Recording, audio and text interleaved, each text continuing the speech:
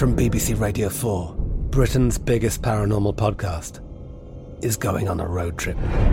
I thought in that moment, oh my God, we've summoned something from this board. This is Uncanny USA. He says, somebody's in the house, and I screamed. Listen to Uncanny USA wherever you get your BBC podcasts, if you dare.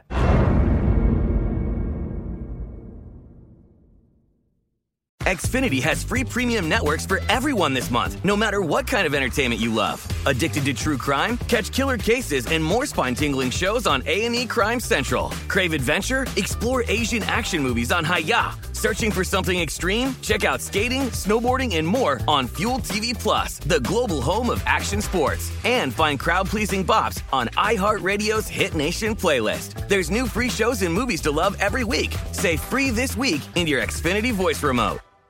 Enjoy all your favorite sports like never before at BetMGM. Signing up and playing is so easy. Simply sign up using code Buckeye and receive up to $1,500 back in bonus bets if you don't win your first bet. When you register with BetMGM, you can get instant access to a variety of parlay selection features, live betting options, and the best daily promotions in the business. And with BetMGM at your fingertips, every play and every game matter more than ever. Place your moneyline, prop, and parlay bets with the king of sportsbooks today. Sign up using code Buckeye and receive up to $1,500 back in bonus bets if you don't win your first bet. That's right, up to $1,500. Again, sign up using code Buckeye and receive up to $1,500 back in bonus bets if you don't win your first bet. BetMGM and GameSense remind you to play responsibly. 21 plus and present in Ohio. Subject to eligibility requirements. Rewards are non-withdrawable bonus bets that expire in 7 days. Gambling problem? Call 1-800-GAMBLER in partnership with MGM Northfield Park. That's 1-800-GAMBLER. The best conversations I have with my colleagues are the ones that happen when no one is looking, when we're not 100% sure yet what to write. Hopefully, having conversations like this can help you figure out your own point of view. That's kind of our job as Washington Post opinions columnists. I'm Charles Lane, Deputy Opinion Editor. And I'm Amanda Ripley, a contributing columnist. We're going to bring you into these conversations on a new podcast called Impromptu. Follow Impromptu now, wherever you listen.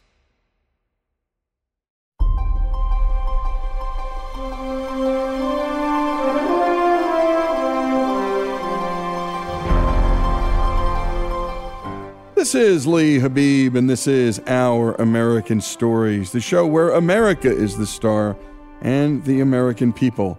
And to search for the Our American Stories podcast, go to the iHeartRadio app, to Apple Podcasts, or wherever you get your podcasts. Up next, the story comes to us from a man who's simply known as the History Guy. His videos are watched by hundreds of thousands of people of all ages on YouTube. The History Guy is also a regular contributor for us here at Our American Stories. Iceland's strategic location made it difficult to remain neutral during the events of World War II. Here's the History Guy with the story. Iceland is an island in the North Atlantic of approximately 103,000 square kilometers. Its population of about 350,000 people today makes it the most sparsely populated nation in Europe. And in 1940, its population was just one-third that number. Iceland had gained independence from Denmark in 1918 through the Danish-Icelandic Act of Union. In the act, the two states had formed a personal union, meaning that Iceland recognized the King of Denmark, but Iceland gained full control of state affairs. Iceland controlled its internal business and declared neutrality, but shared defense and foreign affairs as well as the monarch. Most of the nation's population was engaged in farming or fishing, and they had a small coast guard, no standing army. Its position was, however, strategic. Sitting in the North Atlantic, would be a perfect location for air and naval bases to either protect or to interdict trade between Europe and the United States. At the outbreak of the Second World War, Britain imposed export controls on Icelandic exports to Germany as part of its blockade, further depressing Iceland's economy, which had been hit hard during the Great Depression. Britain, however, offered Iceland assistance and sought to make them an ally and a belligerent that would allow Britain to not only operate bases from Iceland, but also to prepare a defense against any German attempt to take the island. But Iceland refused, instead choosing, as did Denmark, to remain neutral, disallowing visits by military vessels and aircraft of the belligerents. Germany invaded Denmark April 9, 1940, as a prelude to their invasion of Norway. Outmatched, the Danish armed forces were only able to resist for a brief battle. The German ground campaign lasted only 6 hours, and the Danish government capitulated for fear that resistance would cause the Germans to bomb the capital of Copenhagen. The invasion demonstrated that Hitler did not feel the need to respect neutrality. Despite the conquest of Norway, Denmark continued to affirm both their independence and their neutrality. This put Great Britain in an awkward position, as they were now considering invading Iceland in order to prevent Germany from doing the same. The fear was not unfounded. After the conquest of Denmark and Norway, German Admiral Erich Raeder had presented a plan to invade Iceland called Operation Icarus. Just as concerning to the British, the German presence in Iceland had increased during the 1930s. The German diplomatic delegation had grown and trade between the nations had increased. Given the lack of a strong defense force, it was even conceivable that the Germans already in Iceland might be enough to stage a coup. In April, Britain occupied the Faroe Islands, a small group of islands halfway between Norway and Iceland that were a county of Denmark, under the pretense of protecting the islands from German invasion. The government in the Faroe Islands protested, but acquiesced to the British occupation under the agreement that the British would not interfere with their internal affairs. In the end, Britain didn't need to fear a German invasion of Iceland. While Germany determined that it might be possible to take the island, they also determined that they couldn't defend it against the Royal Navy, and so that any garrison there would be cut off. At the time, Hitler was still placing his hopes in a negotiated peace with Great Britain. But unaware of Germany's plans, Britain decided to occupy Iceland. Churchill was even concerned that further negotiations with Iceland could cause the Germans to act, and so, on May 6th, the War Cabinet approved an expedition. The operation had to be prepared quickly, so the unit involved, the 2nd Royal Marines, did not have adequate time to prepare, and many of the troops were not conditioned for sea travel. Traveling in cramped conditions aboard the cruisers HMS Berwick and Glasgow, accompanied by destroyers HMS Fearless and Fortune, many of the Marines became seasick, and one of the new recruitees committed suicide. The British plan, codenamed Operation Fork, called for a surprise, but confused orders meant that a Supermarine Walrus float plane launched by HMS Berwick to scout for German submarines flew over the capital of Reykjavik, alerting the Icelandic government. They dispatched their small force of police officers with orders to tell the British that they were in violation of Icelandic neutrality. The vanguard of the British force, 400 Marines aboard HMS Fearless, arrived at the port. The situation could have been tense, even though the Icelandic force was greatly outnumbered. However, there was no confrontation. The British consul asked the Icelandic police to hold back the crowd so that the Marines could disembark, and they complied. The British moved quickly to capture the Germans that they knew were on the island. The German consul complained that Iceland was a neutral state, and was promptly informed that Denmark and Norway had been neutral states as well. Iceland protested and officially maintained a position of neutrality. However, they de facto cooperated with the British occupiers, who promised favorable business agreements, non-interference in Icelandic affairs, and the withdrawal of all forces at the end of the war, as well as to pay compensation for any damages. In addition, the British agreed to hire no more than 2,200 Icelandic civilians, so as not to disrupt the island's farming and fishing industries. The island was occupied by British and Canadian forces, but with troops needed elsewhere, Britain asked the United States to take over the occupation in June 1941.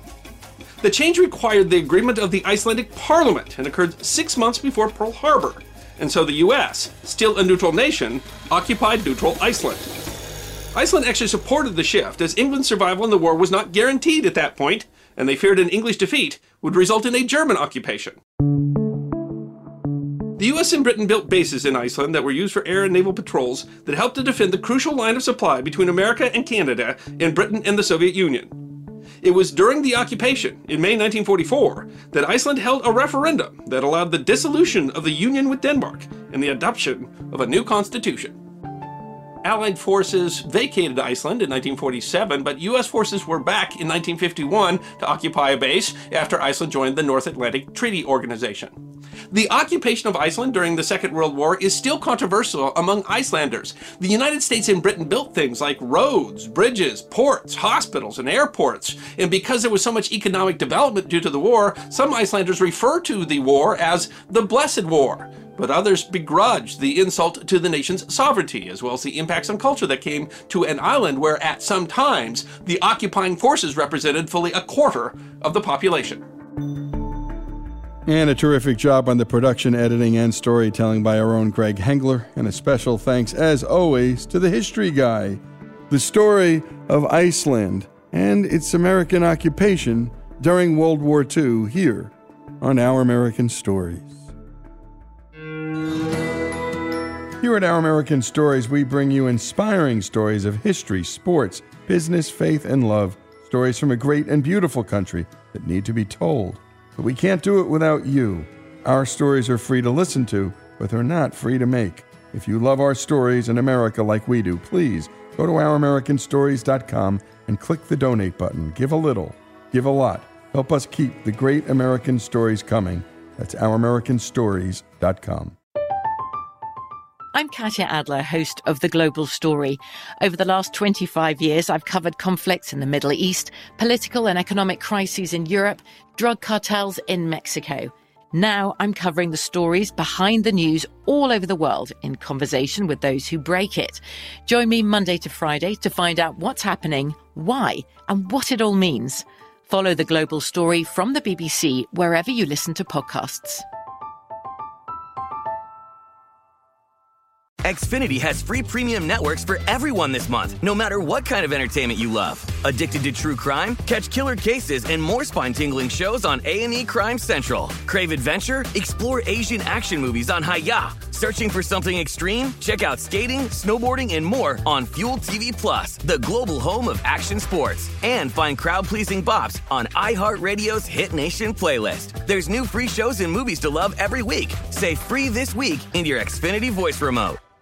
Whether you're a savvy spender maximizing your savings with cashback rewards, a thrifty rate watcher seeking the lowest interest, or a travel enthusiast looking for extraordinary perks, Kemba Financial Credit Union has a visa to complement your lifestyle and unique needs. Apply today at Kemba.org to unlock a limited time 2% cash back on purchases and pay 0% interest on balance transfers for an entire year with a new visa from Kemba. You deserve a card that works for you. Restrictions apply. Offer ends June 30th, 2024.